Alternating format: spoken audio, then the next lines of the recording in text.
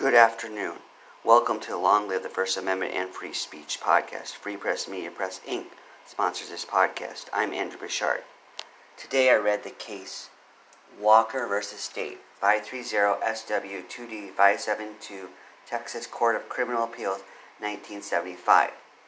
As I've been researching and finding these obscenity trials, I've been searching whether they address the First Amendment. Now I'm thinking that they don't necessarily have to address it explicitly in the case, because all obscenity trials should be covered by the First Amendment. Though they're not, they should be. In the United States v. 37 photographs, Justice Black argued the First Amendment to the Constitution should cover obscenity. This is totally my perspective, so definitely.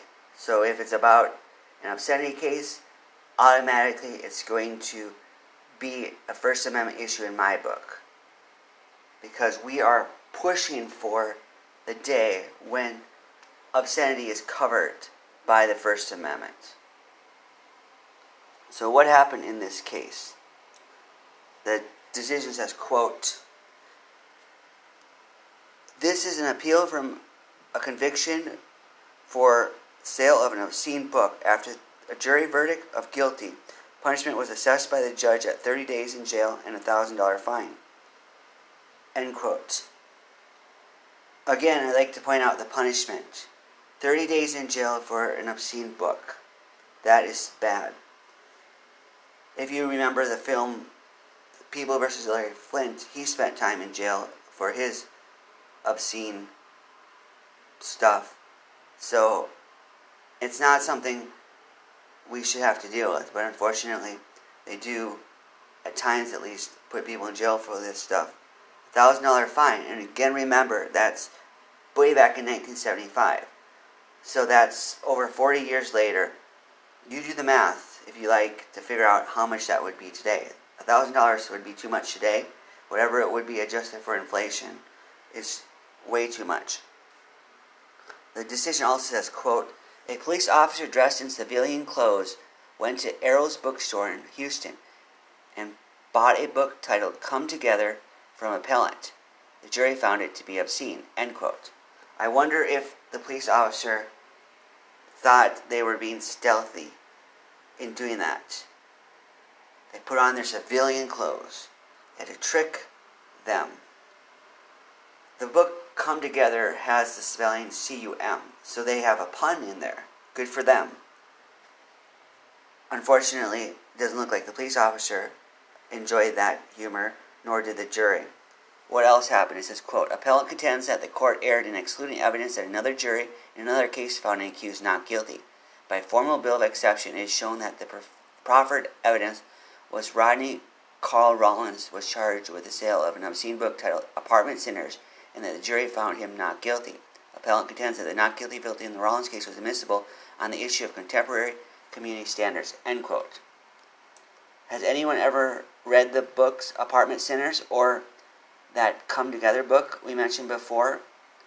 That's a good strategy of the appellant here, trying to use another case to show precedence for their case. I don't think I've seen that so many times here. So I applaud that. Good job. Unfortunately, the court ruled as follows. Quote, "We hold that proof of prior acquittals in obscenity cases is not admissible in subsequent cases on the issue of community standards. No error shown. The judgment is affirmed." End quote. You can certainly use other cases in appellate briefs.